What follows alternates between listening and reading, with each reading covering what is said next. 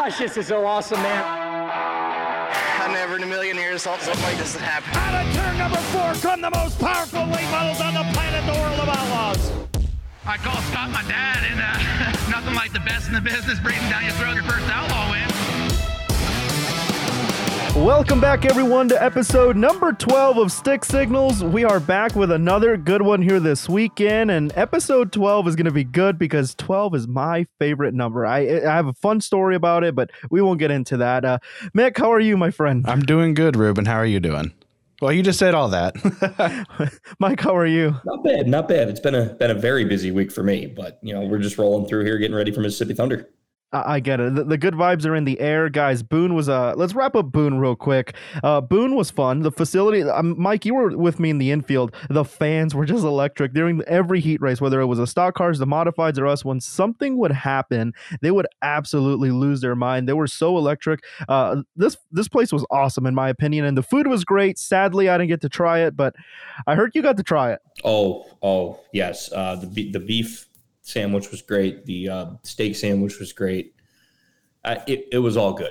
I thoroughly enjoyed it. It was a lot of fun. Pretty good concession stand always, but pretty good track too.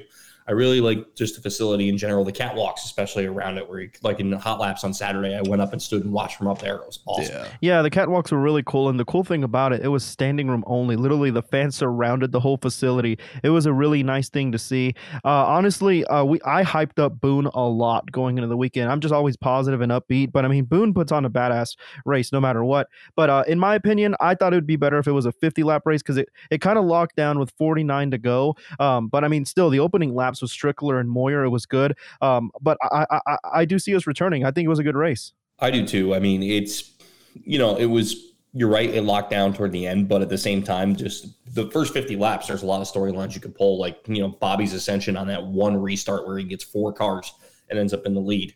I don't think any of us saw that coming, and it was a great run for Pearson. He seems to be, he's the leading money winner on the tour this year. So from 2 wins, yeah. I tell you what, he's racking up some big ones and he's got the chance to do it again, but we'll do that. We'll get to that a little bit later. Yeah, so let's go and talk about the first night. Cade Dillard, well-deserved win after 2 heartbreaking seconds. So obviously the first one coming at Volusia Speedway Park in the season opener to Bronson, and then the second to Bobby at the Illini. I mean, and he moved up 3 spots in the points too. Cade needed this win.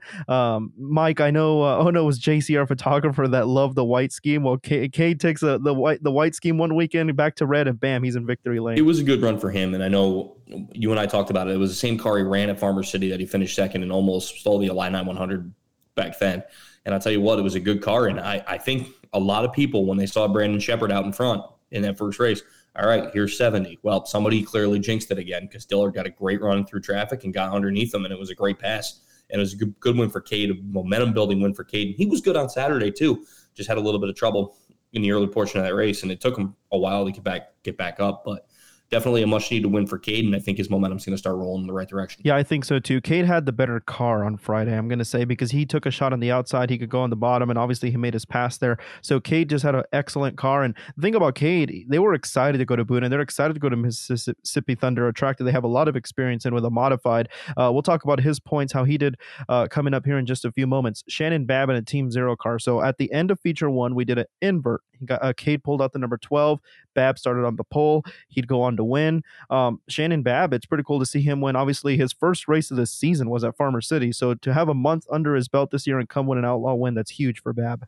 Now, don't get me wrong. That invert definitely helped Babb, and he'll be the first one to tell you that. He told me after the race, hey, sometimes this game's a little bit of luck. And that was the case. And he was good right from the jump in that one. It was a good 3-wide battle between him, Logan Martin, and Frank Heckenast off one restart too. And he was the one that just rolled it right through the middle. And a good win for Babb. That does count an official series win, by the way, even though it was a non-point event, the second feature. But because it was a full field, just so we're clear on that, I know there was a lot of questions on that Friday and Saturday night, but that's where we stand with that. So a big win for him. And, Babb, no stranger to victory lane, and he was pretty happy, and he battled back and got a top 3 the second night too. Yeah, so to clear up on that, Cade Dillard, his first one was at Votto, second was the Firecracker, third was that Friday night at Boone. So Cade has a total of 3 Morton Building feature wins. And for Shannon Babb, that was career win number 13. For Shannon, I really hope this continues into the summer. I know if he runs Summer National, which he's going to run Dirt Car Summer National events this year, he's going to pull out the rocket. He won't use a Team Zero during Dirt Car Summer National events. But one of the big storylines the past 2 years for the Summer Nationals is Billy Moyer has 100 wins with the Dirt Car Summer Nationals. Shannon Babb has 98. They're the top 2 most winningest drivers. Can Babb break that this year? Well, that's going to have this is going to affect that going into the summer. A lot of momentum for Babb. Touching back on Bobby Pierce, how you said he's won a lot of money, $50,000 between both wins. Did it just take that first outlaw win to break the ice? I think it did. You know, they always say that first one's the hardest, and you know, when we get to a couple of our news and notes in a little bit, I'll make that same claim on something else, but it seems like the domino's just going to start falling. And, you know, that's a pretty good team coming out of Oakwood, Illinois, and they're doing well. And when the big money's on the line, he's shined so far. And I don't think this is going to be his last one in 2021. Just no.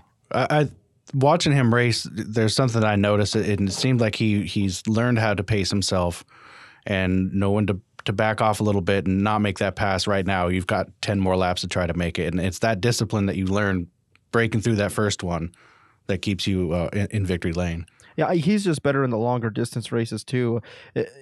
75 lapper at Farmer City, 100 laps. I talked to Bobby at the end of the night, and he said, I'm just way better at those. And I told him, you're going to do good in Summer Nationals this year. And his mom right away said, nope, you know, we're not going to do very good in Summer Nationals. And I said, why is that? He's like, those are very short races. They're 30-lap races. Bobby does better in the longer distance races. And you look at him, he's obviously won the Silver Dollar Nats and all these other longer races. I mean, he's better in the longer distance races, but I don't know. It's going to be interesting to see how his summer goes, but that's a good point. I don't think that's his outlaw win. Will he win this weekend? Let's try to answer that. I say he doesn't win Friday because it's 40 laps. I say his chances are better Saturday with 60 laps. I'm going to agree with you, but I also want to see what the track's like when we get there too, because we don't know how racy it's going to be. I've never seen a race at Mississippi Thunder. I know you've probably seen videos, Ruben, at least with the modifieds. I know we saw Gustin. I saw a video with Gustin and Cade going side by side, but I want to see how racy the track's going to be before I make that official claim on that. But I think, you know, if you look at trends, Saturday night's probably a better shot for Bobby. How many laps does Saturday night's feature? 60. 22.5 to win. Yeah, I've never seen a lap at that track either. Ruben, have you been there? I've never been there, but I've seen a lot of racing there with USMTS. And man, I shared that video on Twitter where it's Gustin and Diller just slide jobbing each other lap after lap and corner after corner. I mean, again, I don't want to get too excited because obviously we saw Boone how racy it was in the late models one and it wasn't the same. But I'm pretty sure Mississippi Thunder is going to be just as good. But I don't, want to get ahead of myself. But yeah, I mean, I think it's going to race very well. This place slicks off very well. And I just want to touch on Boone. That is actual Iowa dirt. It's not clay. It's actual Iowa dirt. They have wood chips that they put into the track and it keeps moisture in the track. I wanted to talk about the wood chips thing.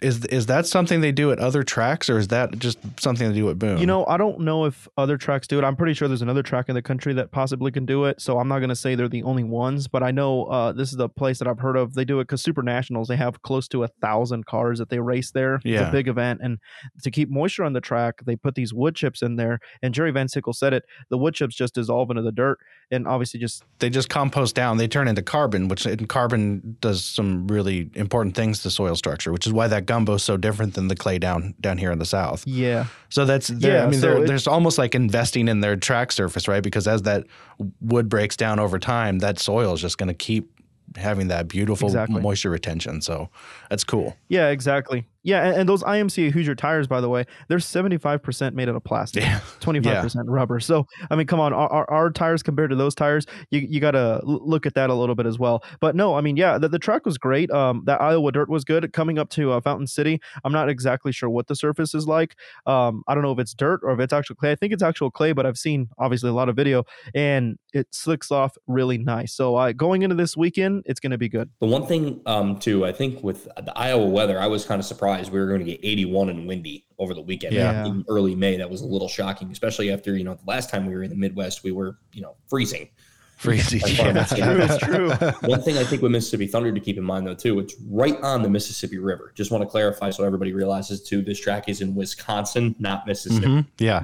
It's just I know that may sound like it's a crazy thing, but a lot of people have actually asked that question.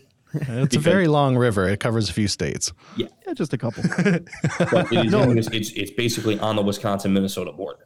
Yeah, it's way up there. Yeah, no, that's true. By the way, we're going to enjoy some good cheese curds this weekend. The one thing I love about going to Wisconsin. And obviously, it's not our last weekend in Wisconsin. We have a lot coming up. Obviously, the big one, USA Nats. But anyway, yeah, you're completely right. It was 90 degrees the second day and obviously 80 degrees that first day and completely windy. So with the track surface, obviously, that didn't help allow the moisture soak in during the day because it was super windy. I mean, super windy. And it was hot.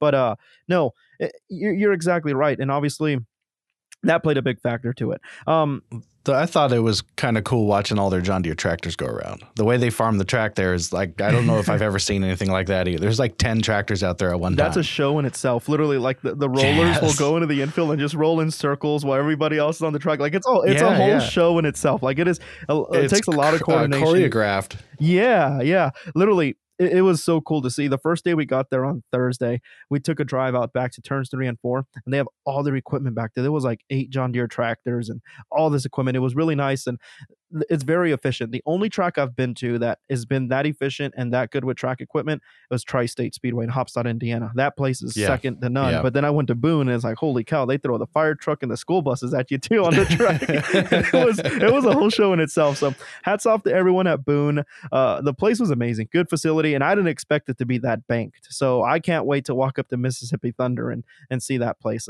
It's a 3/8. Last time we were at a 3/8, you know who won, Mike? You know who won? I believe it was Jimmy Owens and Brandon Shepard. Exactly, but those did not count. So this weekend, obviously, both nights will count. So that was the last time we're at a 3/8 Cherokee. Now we go to another 3/8. That's going to be fun. Let's touch on this one real quick before we get into news and notes.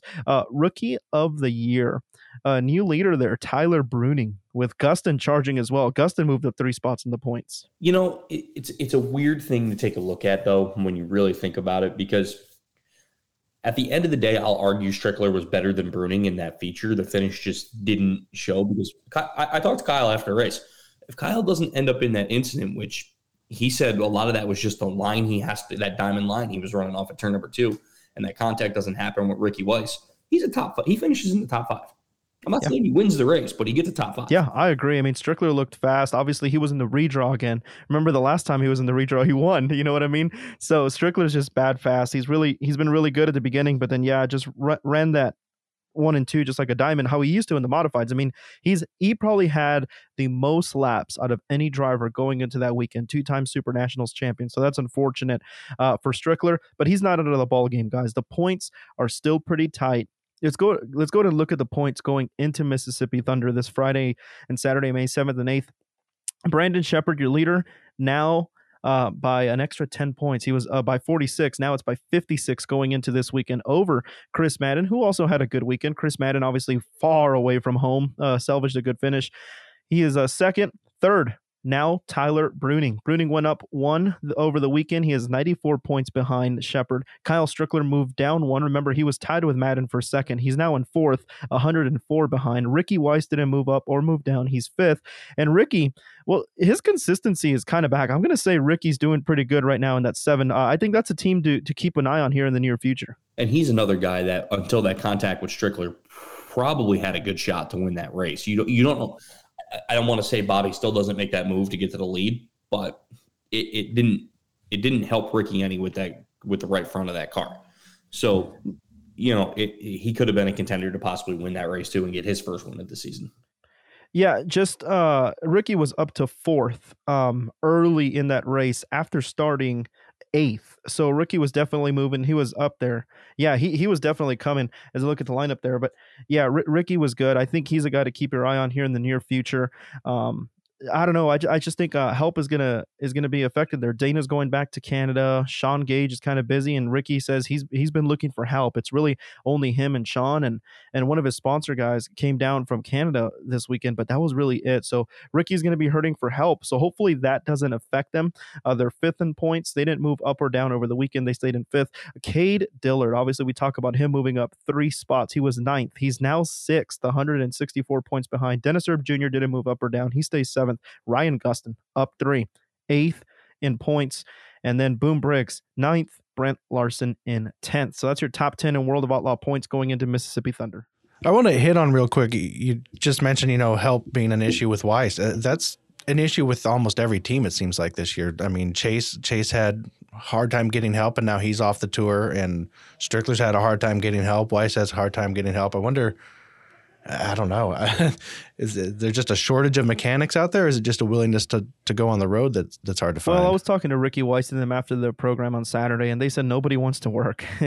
He just said everyone's being lazy right now. No one wants to work, and people just can't go on the road right now. So it's kind of a tough deal. And the way I look at it, because teamwork is everything. These guys work so hard. They get the joy to drive these cars just for, less than an hour. You know what I mean? Yeah. An hour at most. And it's a lot of work. And you look at the guys up in the points. Shepard, obviously Joel, Austin, Denny, that's a well-established team with Mark Richards. You look at Chris Madden, he has a good team. Tyler Bruning, he has a good team. And Strickler, he had a good team. And now, he's scrambling to get back. Ricky Weiss, he has a good team. He's doing good. Now we're going to see how that affects him. Cade has a good crew. He's been with Donnie for a long time back in his USMTS days. And Dennis Erb, Dennis just has Heather. So it's tough. It's a tough deal. Gustin obviously had some issues, but he has his two guys, Noah and Brett and Boom, obviously. So, team help is a hard thing to do. I really don't know the answer to that, but and it's more than just bodies too, right? Like, fine, I got 3 guys to come help me, but there's a chemistry and you have to get along with each other and you spend a lot of time together. So, that's an element to the whole touring thing. Yeah. And another thing is, if let's say I hire you, Mick, on my team, and I hire you, Mike, do you guys know what to do? Or do I still have to train you on race day? You know what I mean? Like teaching them and all that stuff. And that's one thing that a lot of drivers do point to my attention is finding good help is hard. So that's a tough deal. It's a tough tour, and that's why it's so hard to win an Outlaw Championship. Well, continuing on our news and notes, Mike, obviously, if you read his article, race fans, this is 193rd track for the World of Outlaws, 4th new weekend in a row. Bristol. Then we had an off weekend. Richmond. Brush Creek was supposed to be new, but that obviously Mother Nature didn't let it happen. No, that wouldn't have been new technically. That's right, because you had Bristol, Richmond. I guess Richmond counts as new that weekend, and then you had Boone, and then obviously Mississippi Thunder before we get to some familiarity with the tour at Port Royal. But a bunch of new things, and it's been producing some pretty good racing. This Friday, 40 laps, 12,500 to win. Saturday, 60 laps, 22,500 to win, and a $5,000 bonus to any driver that can clean sweep the weekend, presented by Dynamic Concrete Resurfacing. Can anyone clean sweep the weekend and grab the $5,000? I think it's possible. I think with the cars we are expecting, it's going to be harder. That's true. We are expecting some pretty good cars this weekend. I know T-Mac plans on coming, JD and a lot of other guys plan on coming. So we're in for a good weekend. And joining us this weekend as well are the USRA mods. So it should be a pretty good, efficient, quick program with just the World of Outlaws, Morton Buildings Late Model Series, and the USRA Modifieds. If you plan on watching or attending, race fans, this Friday, hot laps begin at 6:30 p.m. Central. Saturday, hot laps begin at 5:30 p.m. Central. One more note. Last week, our guest was Tyler Jackson, the DIRTcar Esports driver, and he made his real world debut this last weekend. He finished 15th after starting 22nd, and he actually said that his real life debut went a little bit better than his iRacing debut. So maybe there's hope for him to stay in one of those DIRTcar stock cars and race with us a little bit more often. Yeah, well, that's pretty cool. Mike, you got any last news and notes for us? I think one of the biggest things we got to talk about, and it's really the biggest running storyline all year, is Shepard's long road to 70. His 70th win just hasn't come yet, and he's been close. I mean, Friday night he was knocking on the door. But one thing you got to remember, Saturday night almost is like a win for Shepard. Not on the books, but because it was Pierce and Babb who are not running the tour full time, he was the first tour regular over the line, and that made a huge difference. And if he keeps doing that, this is why he's going to keep increasing like he did on Madden this weekend. Can Shepard win a championship and not win a race? Hands down. I don't think he will, but he could. It's a long season. I don't think he will either. I mean, we're closing in on the first quarter of the season. This is only the first quarter, and yeah, Shepard just, how I said, that's 11 top 10s already. I mean, that's pretty, 10 top 10s for Shepard. That's pretty darn good for him, and obviously 5 top 5s. I mean, remember, Shepard didn't get his first win last year till around this time of the year. It was late spring, so I think Shepard is going to start springing here soon. if Shepard wins, it's obviously going to be this weekend. I mean, he's very good in the 3/8s. We talk about that. It's kind of more of his kind of track style. He qualified better for sure this past weekend. Shepard, I think, is back on the launching pad here this weekend, guys. If I'm going to make all right, we got to make our predictions now. If I'm going to make a prediction, I'm going to say Brandon Shepard wins this weekend, and I think either Bruning or Gustin can. I think they win either the first night and then Shepard wins the second night. Mike, Mick? I got to admit, I'm kind of surprised that's who Ruben went with. I'm going to say Madden gets out of the rut. I think it's going to be Madden's second win of the year. I think it'll be a Bruning, Gustin, or Dillard. We'll split the weekend. I don't think anybody will sweep it. So that's three guys, but I think Dillard and Bruning probably have the best chance, and then Gustin, I'm glad you said Dillard because obviously he has a lot of laps there with USMTS. Him and Gustin. Wow, yeah, Dillard may just. I pay attention. Man. Dillard's gonna come up to me and Mike be like, "I don't know why you guys didn't pick me. Y'all are dumb." So he's gonna love you, Mick. So it's gonna be a good weekend going into Mississippi Thunder. I'm excited. It's gonna be great, guys. Mike, we'll see you there, my friend. Safe travels as always. We'll have to enjoy some cheese curds and enjoy the views of the Mississippi River. Mick, are you gonna be joining us this weekend? I will not. I'll be at home. But we did. Something we didn't talk about. Mike actually spent last night pit reporting for the Super Dirt Car Series. Yes, that's right. Mike, how did that go? It was fun. Obviously, I'm a big block guy. At the end of the day, that's home for me. So it was good to see everybody. Good. It was a new track for me at Bridgeport also, and it's always a lot of fun. I like being down on pit road. It's enjoyable. That's for sure. You did very well. You just have that voice and.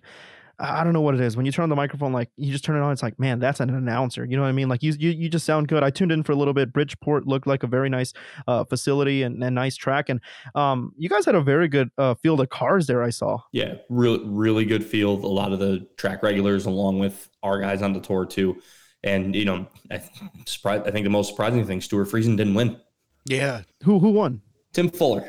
Who was really good when the track gets slick like that. I think there was like 40 big blocks there, right? Yeah. 40 big blocks for a Tuesday night show. In New Jersey is pretty cool. Yeah, the biggest thing is for a lot of those guys, it's not that close. No, not at all. I do know Tim Fuller. I don't know very many big block guys before Evolution. Now I do, but Tim Fuller, I do know him. Very great guy. He used to drive late models. Anyway, Mike, safe travels, my friend. Thanks for joining us. We will see you this weekend. Mick, thanks for all you do. And race fans, Manscaped, obviously a big supporter, but real quick, merch. Get all your World of Outlaws merch, race fans. Store.worldofoutlaws.com. Avoid the long lines at the track, or if you can't be in an outlaw event, just go to store.worldofoutlaws.com. They got flags, apparel. They got everything on there, from patches to stickers to hats to koozies, you name it. They got even things for the woofies, I believe, and obviously for the kids. So go to store.worldofoutlaws.com.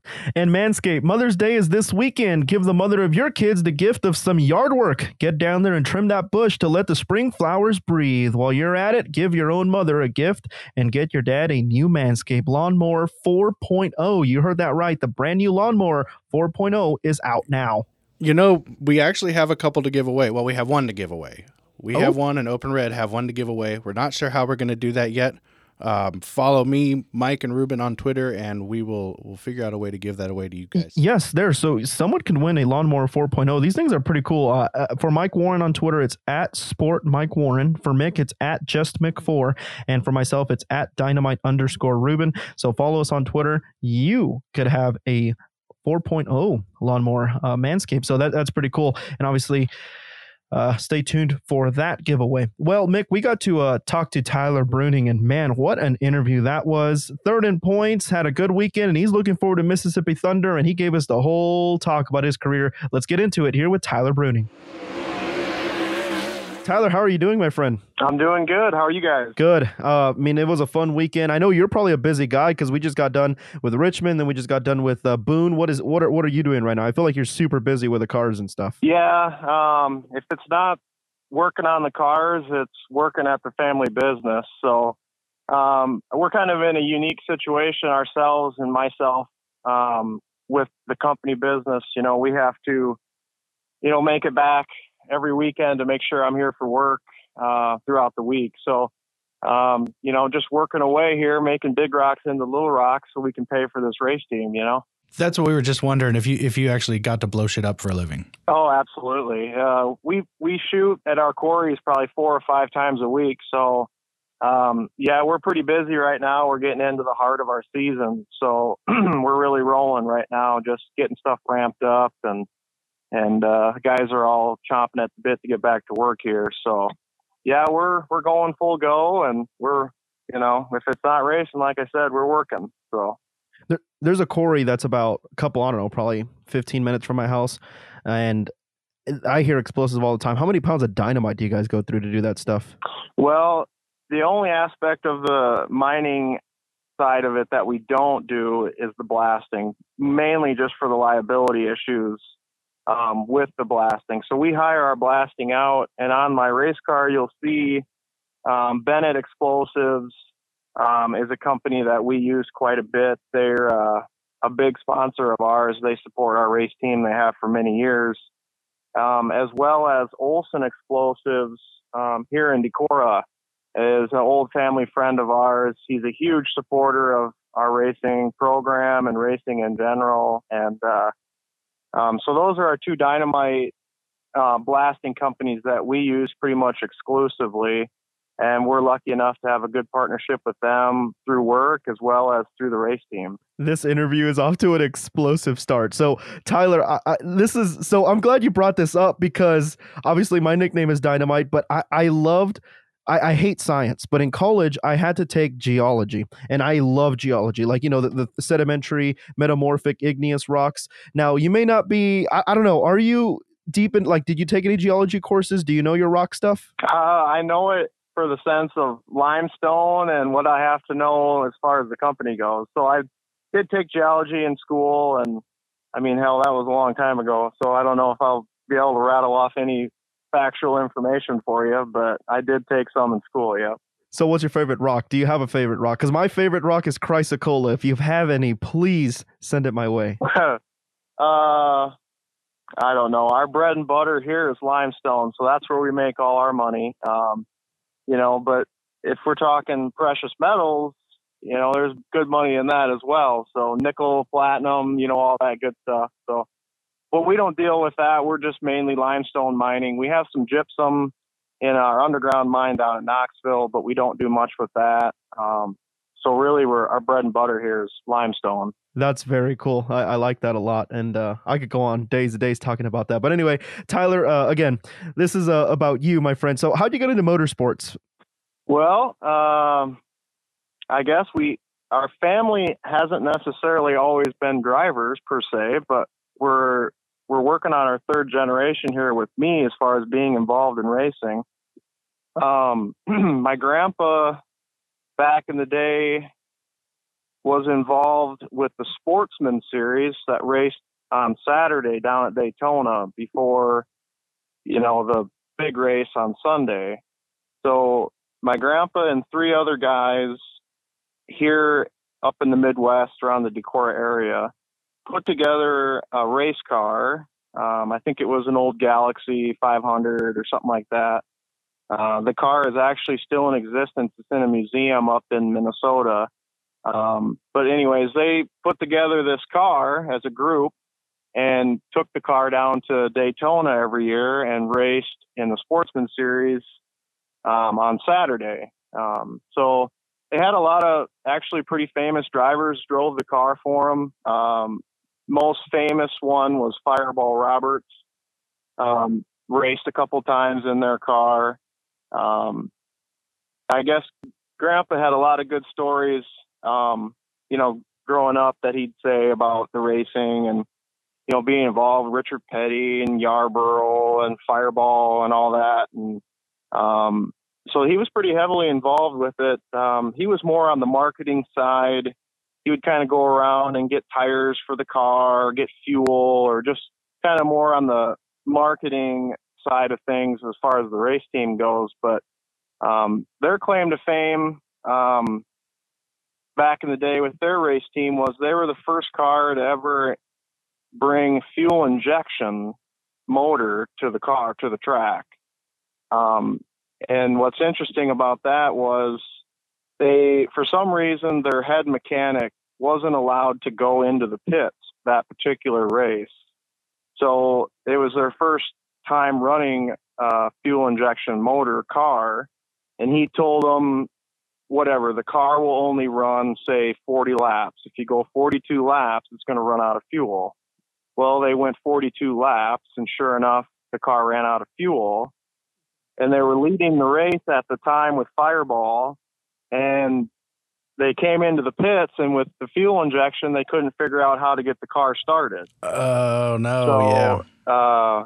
that was always a real interesting story for me, you know, just how that all played out. Who knows where we'd have been if they would have won that race, and what could have, you know, woulda, coulda, shoulda kind of thing. But so that was always a pretty cool story for me. Do you know what engine was in that thing? I mean, I don't know exactly, you know, what engine it had in it. The car, like I said, is still up in, it's Harmony or somewhere up in Minnesota.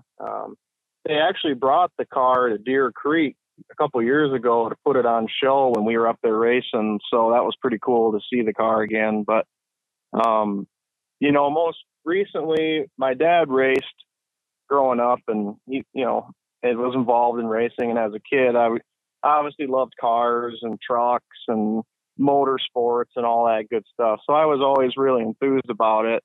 But with him being so busy at work, he didn't really start racing until he was about 40, and, you know, basically climbed the ladder from, you know, bomber car to hobby stock, and worked his way up to stock car.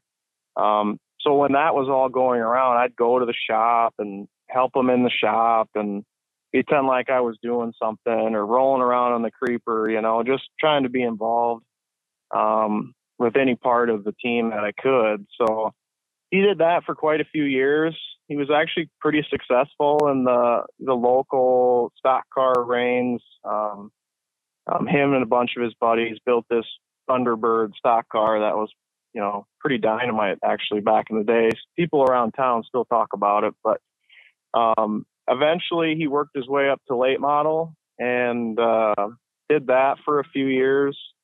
Really didn't venture out much. We kind of raced locally, Webster City, Independence, Dubuque a little bit. And when he was kind of getting into the late model, that's kind of when I was getting ready to climb into the seat, or really bugging and itching him to get in the seat. So it started out basically with a hot lap session one night. He let me go out and run hot laps. And, you know, basically I was hooked from then. He wasn't getting me out of the seat after that. So he raced probably the rest of the year, and I would dabble a little bit with hot laps and you know, just running the car a little bit here and there every time I could. And really the first year I was going to start, we took, there was a special over in Cresco, Iowa, the Cresco Speedway, Howard County Fairgrounds. And he raced the night before at the track. And so we rented the track the next day for me to kind of turn some laps and, you know, kind of get my way into the seat. So we did that Sunday, and I don't quite remember it, but Dad and the rest of the guys that were there were, you know, we were turning faster laps with me the day after during the day than they were during the race. So, I didn't work my way up through the ranks. I didn't race go-karts. I've never raced anything other than a late model. And when he was ready to retire and step out of the seat, I basically just jumped in, and away I went. How old were you when you got in that late model? Well, like I said, I started fairly sporadically. You know, I didn't really just start and then I was off and running. It was a couple years of probably just doing hot laps and working my way in. And in today's world, I guess I call myself kind of a late bloomer as far as racing goes for the drivers. But I would say I was probably, 16 to 18, really just kind of dabbling in it, and really didn't start racing full time probably till I was in college. So I would say 18 to 20 years old. What kind of late model was it? Was it a crate or was it a super right out the bat when you started hot lapping it? Well, it wasn't a crate engine, but it was IMCA back then. So it was a spec motor, steel block, steel head, kind of engine, spec tire. and IMCA was around for quite a while and still is in the other divisions, but most recently got bought out by the Malvern Bank Series. But that's basically where I grew up racing, was IMCA racing. Very similar to crate racing, really, locally around the house, and that's basically how I got started. So you list the Yankee 300 as your favorite win. Was that a track that you ran at frequently, or is that just kind of a one-off thing? Yeah, I mean, honestly, I guess between Farley and Independence, Farley is now called 300 Raceway, but it's still the same Farley. That's basically where I raced all the time. Independence was my home track. I still consider Independence my home track where I started racing, but I really did a lot of racing at Farley. Won a lot of track championships there and Independence, and raced a lot at Dubuque. But the Yankee at that time was, and in my opinion still is, one of the bigger, if not biggest, races in Iowa for the IMCA division. It was an open race years ago, but it became an IMCA race, and it paid, like $7,500 to $10,000 to win the race. And at the time, I'd won a lot of Saturday nights, weekly special features and stuff like that, but I've never really had won a big crown jewel race per se up until that point. So that first Yankee win was a real special win for me and the team. Because all the heavy hitters in the area were there. And when you won that race, it was pretty prestigious for our area to win that race. So I actually won that the first time I won it.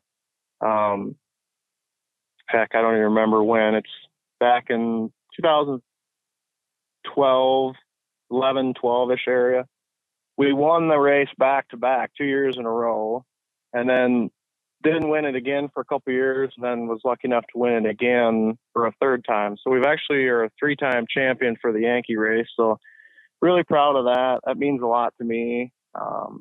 Everybody in their kind of own area of the country has their state race that's a big deal to them, and that was a big deal for us for here in Iowa. So really proud of that. It was a big deal for us and our team, and kind of launched us into starting to venture out and dabble a little bit more in the super races, whether that be World of Outlaws, Lucas Oil, MLRA, really what was ever in the area, we'd start to go and venture off and start hitting those races. And you're doing very well in the World of Outlaw world, which we'll talk about in just a little bit. But since we're in the category of you winning your state race, what's a race you'd love to win? What's a bucket list race you'd love to win, Tyler? Well, obviously anything at Eldora Speedway would be a big deal. The dream, the world, Eldora's coming up here in a few weeks. That's a big deal to me. The history behind the place and the prestige that goes with winning one of those races, let alone at that racetrack, is a big deal. But another one that's kind of off the cuff for me that would be big to win would be Knoxville. Obviously being from Iowa and in Iowa, it's been known for a sprint car type racetrack, but I love Knoxville. I think it's a lot of fun. It's a great racetrack. So it's not far from Decorah. Yeah, not really. I mean, 3.5 hours for us anymore is like running to the grocery store. So it's basically it's southwest in the state of Iowa, down by Des Moines somewhat, and we're up in the northeast corner, about as far north and east as you can get. So everything for us is quite a ways, but it's fairly close for us in the world of traveling around with the series, So both of those are big tracks. Do you prefer bigger tracks? I guess I do. Which is kind of weird. I grew up racing on 3/8 and that style and type of racetrack, but I really enjoy the bigger racetracks, the big half miles or tracks that race similar to a half mile. I think it takes a lot of driver skill and finesse and a lot of good chassis decisions and adjustments to be good at a track like that.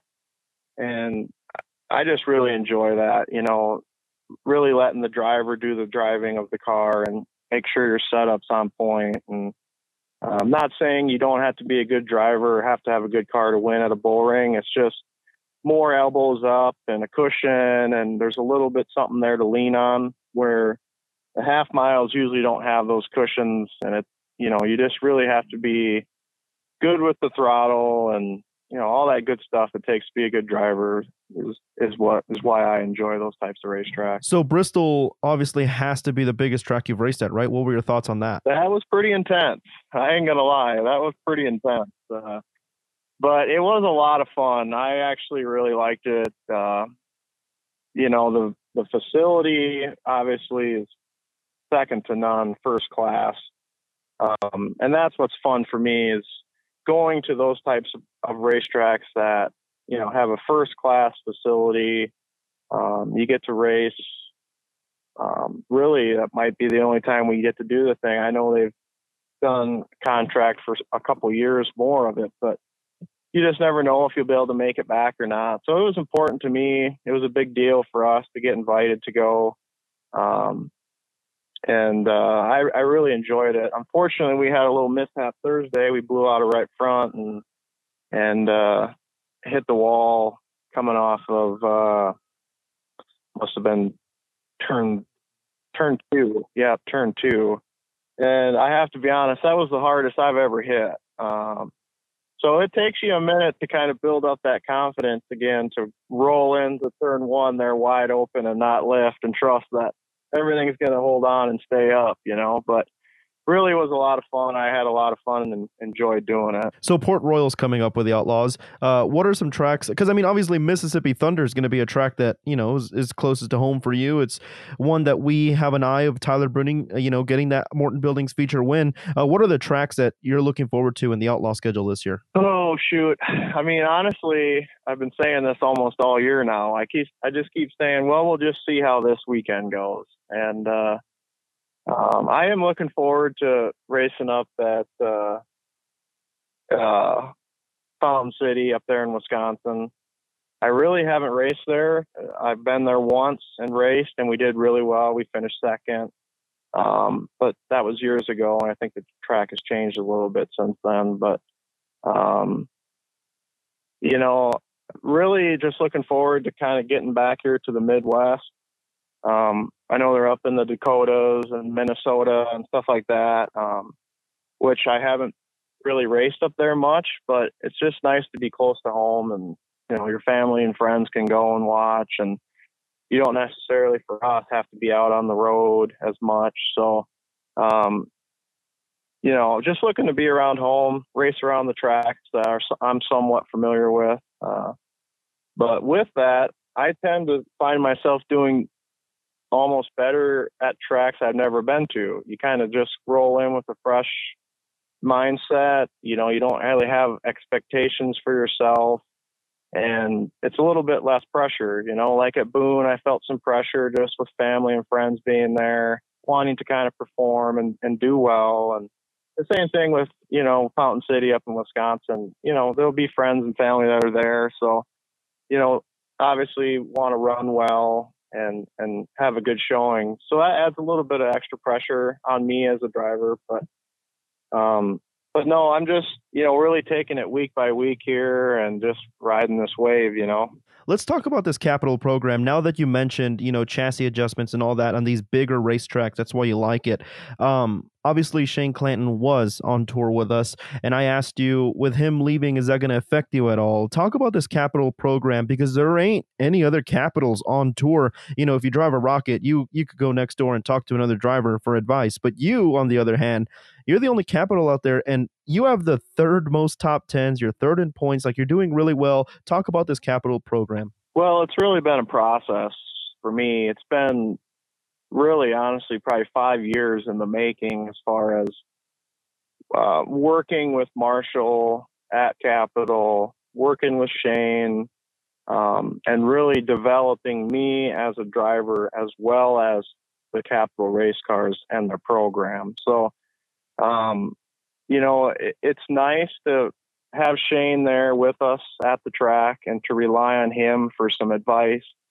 But really when it comes down to making decisions on the car and the chassis, whether there's a lot of cars there or not, you have to make your own decisions on what works and what fits best for you as a driver. So, when Shane does come and we're together, it's more talk of, well, this is, how the track will progress throughout the night. This is kind of where you need to be and drive the car.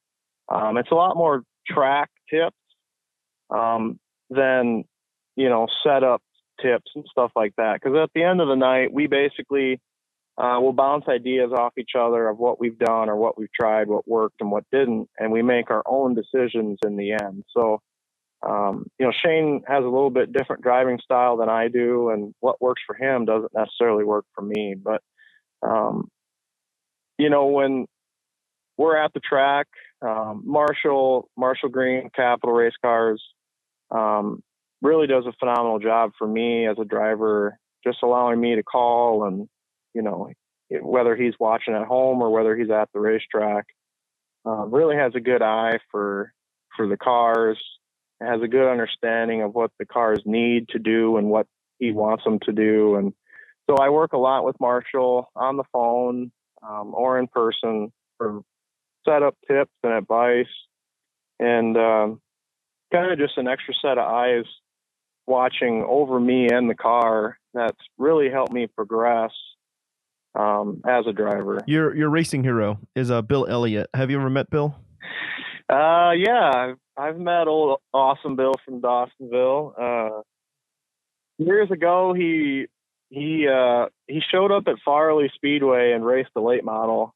I think it was just a PR thing or whatever. Why he was there, I have no idea. But so my dad was racing at the time, so they actually raced together, and in the race, they actually raced side by side for quite a few laps. So that was pretty cool just for him and for me and, to experience that. But after the race, my dad gave me $100 bill and told me to go over and get it autographed by Bill Elliott.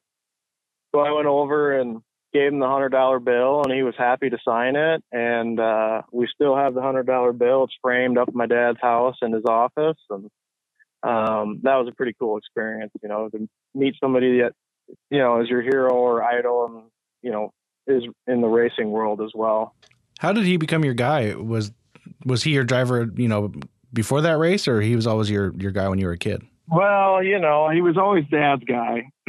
So, as a kid, you kind of follow in your parents' footsteps a little bit that way. But back then, you either liked Dale Earnhardt or you didn't. And then you liked whoever else he was racing against. So, I won't say that I didn't like Dale Earnhardt. We were just fans of Bill Elliott. So they had some hellacious battles between each other. And, that rivalry that they had was, it was awesome for the sport. And so, that's how we just, we were just always Bill Elliott fans. So speaking of rivals, do you have any rivals out there in the late model world? Is there anybody that, even if you're friendly, you just really want to beat? Well, I don't know. I'm going to tiptoe around this question maybe a little bit, but not really, to be honest. I really have a lot of respect for all the drivers that compete at our level. I have looked up to them, and I still do in a lot of ways, but obviously whenever you can beat the blue one, you're doing something. So that it's not a knock on him. You should feel proud that, everybody's kind of gunning for him and their team because, what they've done over the past 4, 5, 6 years is pretty incredible. But really no rivals, I guess. I just really look up to everybody. I kind of take pride in my driving and being respectful and gaining the respect of my fellow peers and drivers. So that's important to me. to, go about the sport the right way, to race the right way, and to gain their respect. Because I got nothing but respect for everybody else out there, and that's important to me. I always make the case that it's tough to win an outlaw championship when you live west of the Mississippi, but being from Iowa, I feel like the way the schedule plays out this year, it's not as challenging because you go to Jackson and how you said the Dakota Swing, then you have Boone and you Mississippi Thunder, and you have Davenport, which ain't that far as well. Do you feel that drivers that attempt this tour are at a disadvantage if they live west of the Mississippi River? I guess I would tend to agree with that a little bit, especially being from up north. A lot of times our drivers from up here don't venture down south to Florida, Georgia, Carolinas. Those types of tracks are very challenging and are quite a bit different than what we're used to racing on up here. Their dirt just doesn't have the grip. It's slick. It doesn't produce much grip. And so, growing up around here in the Midwest, our dirt is, good black, dark dirt. And it produces a ton of grip. So you kind of miss that sensation of having grip in the car when you race down south. You kind of have to train yourself to be more of a momentum racer instead of a come in, turn, and accelerate off the corner, which you can do so more up here. So I guess I would agree with that. It is challenging. Whenever we venture down south, it's challenging for me to kind of master those skills that I, just haven't had to tool up as much. So we'll see, I guess, how it goes here. I mean, there's a lot of season left. We've been real consistent. We're doing well, and we're just riding that wave as long as we can, And yeah, you've been really well. Obviously, you're third in points. How do you prepare for the rest of the season? I know things have gone great so far. Is there any plans for, something different to change? Or are you guys just fundamentals right now? Yeah, really just trying to stay in bounds with our setup. It sounds pretty vanilla, but we're really just, let's focus on this next weekend, this next race.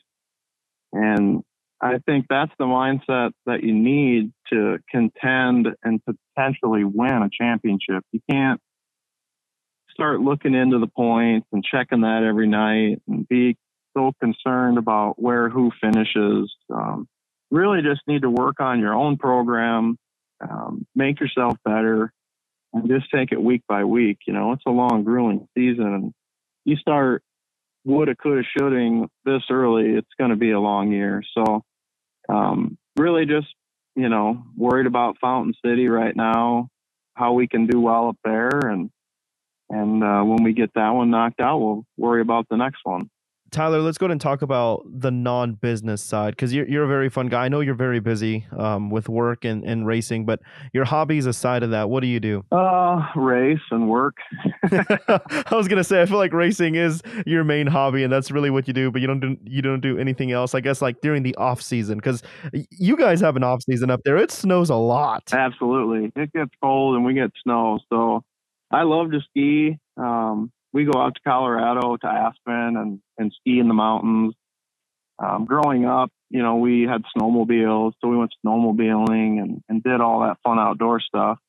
I do enjoy to fish. Believe it or not, I don't do it much, but I do enjoy going. It's relaxing for me just to get out and fish and kind of have a good time. So, I do all the outdoorsy stuff that everybody kind of tends to say they do, but just don't do enough of it, pretty busy with work and with racing. And when I'm not doing that, I like to spend time with my kids.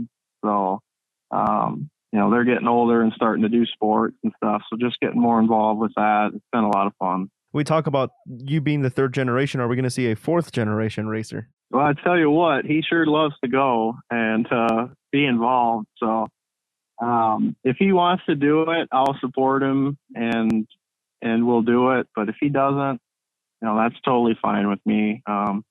Whatever he wants to do, or even my daughter, if she wants to get involved and do it, I'll support him 100%. But, they love to go and be involved and kind of get the weekend away and do a little camping trip in the toter home. So it's a lot of fun to have them with.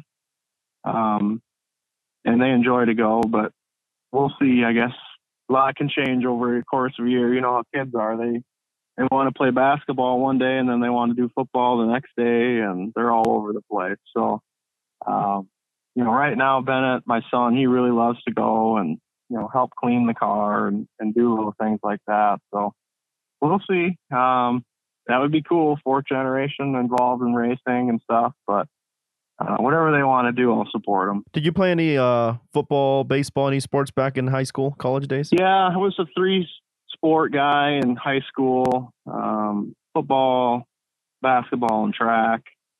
And I played football in college, played at Loras College in Dubuque, which is here in Iowa. Oh, wow. So I lettered all 4 years as a punter, believe it or not. I was a pretty good punter. Oh, that's cool. And then I was also defensive end. So I'm not the biggest guy per se, but I had good moves and good speed. So it really loved playing football. And that is kind of why I didn't really start having full seasons of racing till I was about 22 years old, because we'd race for half the year and then, fall ball and practice and all that would start. And we just, I kind of had to quit early for the racing season so I could play football. So that's pretty interesting. I ain't gonna lie. I was more in the marching band side, but I always wanted to be a kicker. I'm an Eagles fan, so I have Jake Elliott's jersey. I'm a big kicker guy.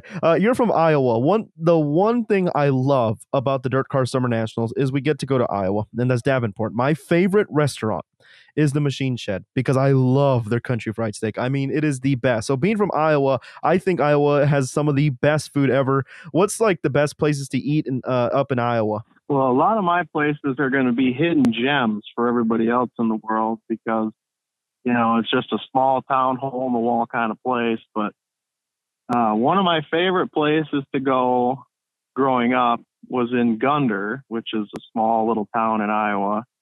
And they were famous for their 1-pound Gunder burgers, which was like a whole plate size cheeseburger.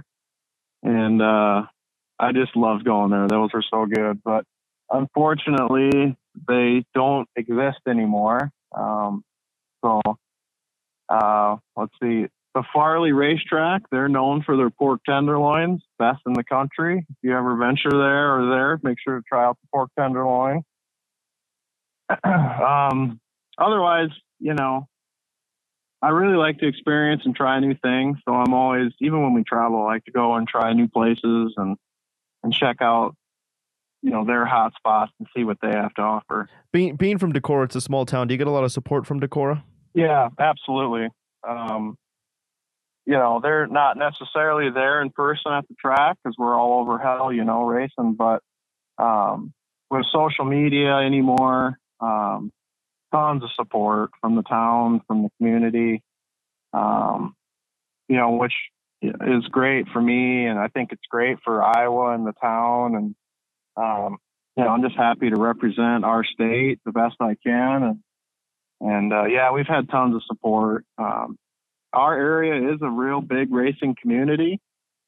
We have a racetrack here in town, but unfortunately I've never raced that my whole life, my whole career, just because they don't race late models here. But, we have a huge racing community here and tons of support from everybody, which is great. That's cool. And Tyler, when I saw you at Volusia, we talked about the car looking different this year. It's red. That used to be your dad's color. I feel like it's been a pretty good change for you here in 2021. Absolutely. We might have to stick with this red change for quite a while. When I first started, I was always kind of a blue guy. My favorite color is blue. I like blue. So really just was trying to basically do my own thing and start my own legacy per se. But boss man wanted to make a change, and I was good with it. Growing up, he always had red race cars, and that's what I remember most about the 16 car was, the red cars that he had. So we decided to make the change this year. It was something that he wanted to do, and I supported it. I was good with it. So obviously now that we've made the change, I'm all about it. So let's keep it red and let's keep this momentum rolling. Whatever it is, we'll blame it on the red cars for why we're running good. That's awesome. I want to backtrack a little bit. Every time I talk to Shane Clanton, he's more business. He's more serious. He's just straight up. He's going to tell you the way it is. You, obviously, with Capital, having a good relationship with him, give us a good Shane Clanton, Tyler Bruening story. Well, anybody that knows Shane Clanton knows he can argue with the best of them.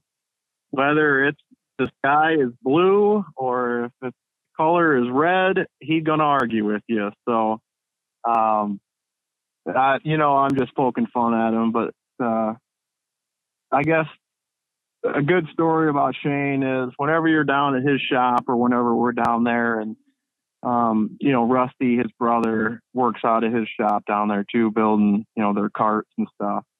You would not believe the stuff they argue about. So, it's just always fun to be around Shane. He's a good guy. He's been a lot of help for me, and I appreciate everything he does for me. But if you can win an argument with that man, you have done something. So, always a good time around Shane. That's good. We had to ask this question. We're almost to the end of this. The beard. Your beard game is strong. Do you use anything for the beard? Like, give us, help us out here, man. Well, I don't know. I've always been fortunate enough to grow a pretty solid beard. What's funny is my dad has always been a clean shave, clean cut kind of guy. So he's always giving me grief about the beard. So periodically I'll have to shave it off and start over again. But I've been letting it stay on longer and longer, and he's staying less and less about it. So it might be here to stay. I don't know. I like it. I'm gonna just keep going with it. Well, you went back to his red paint scheme, so he should let you keep the beard. Absolutely, I agree. You let him know that next time you see him. That's awesome, Tyler. You've been a joy to talk to. Is there any last thoughts you'd like to share with us, or people you'd like to thank? Well, I just want to thank you guys for calling me and talking with me. I appreciate the time that you guys have given me. I think the Stick Signal interviews that you guys have been doing have been great and awesome. And it's a good way for the fans to learn more about us, the drivers, and kind of some more personal stories that we have. So just appreciate that. Obviously, I want to thank my dad for putting together this deal for me and the team, and everything he's done for me in my racing career. My crew, I've had Zeb on my crew for many, many years. Couldn't race without him. Nobody could race without some good crew that they have. And Zeb's been with me for a lot of years. Him and Walter are, part of the team. So I'm, just want to thank him personally. And obviously Capital and Marshall have been a huge influence on me and our team, and the help I've gotten from them is special for me. So I appreciate Marshall and his family and, the Capital team and all the hard work they've given into me. So, obviously our sponsors are wonderful sponsors. We couldn't race without the support of the sponsors that we have. So, I'm very thankful for the opportunity and the year and the success we're having. I'm obviously still looking for that first World of Outlaws win, but you need to be consistent and run up front before you can start clicking off some wins. So we're checking those boxes, and we're looking forward to visiting with you in Victory Lane, Rube. You're a kind of a calm guy. How excited are you going to be when you get that first Morton Buildings feature win? I'm a little embarrassed. I might be pretty emotional. I got to be honest. Ever since I had kids, I kind of got to be an emotional kind of guy. So I think I'm going to be pretty emotional when that comes about. It's a dream. It would be a dream come true for me. It really would be. It's an important thing to me. It would be a huge accomplishment, and I think I would maybe shed some tears. Well, we've seen him interview second and third place before the winner a couple times over the years. So yeah, That's right. That's awesome. Well, Tyler, we're so happy to have you on the World of Outlaw Tour. How we said, you could be on the Outlaw Tour, but are you really an outlaw? My friend, you are an outlaw. You're really good. You're third in points. We're looking forward to see your growth and what you have to offer here the rest of the season. I appreciate it, guys. Thank you. What a great guy to talk to. A lot of late model guys don't have a lot of words, but Tyler is a good interview. So it's going to be fun watching him for the rest of the season. Race fans, some house cleaning notes this weekend on Dirt Vision presented by Dryden. Get your Fast Pass. Go to dirtvision.com. A lot of good stuff coming up, especially since the busiest part of the racing season is coming tonight, which should be Wednesday night. Dirt Car Esports is live.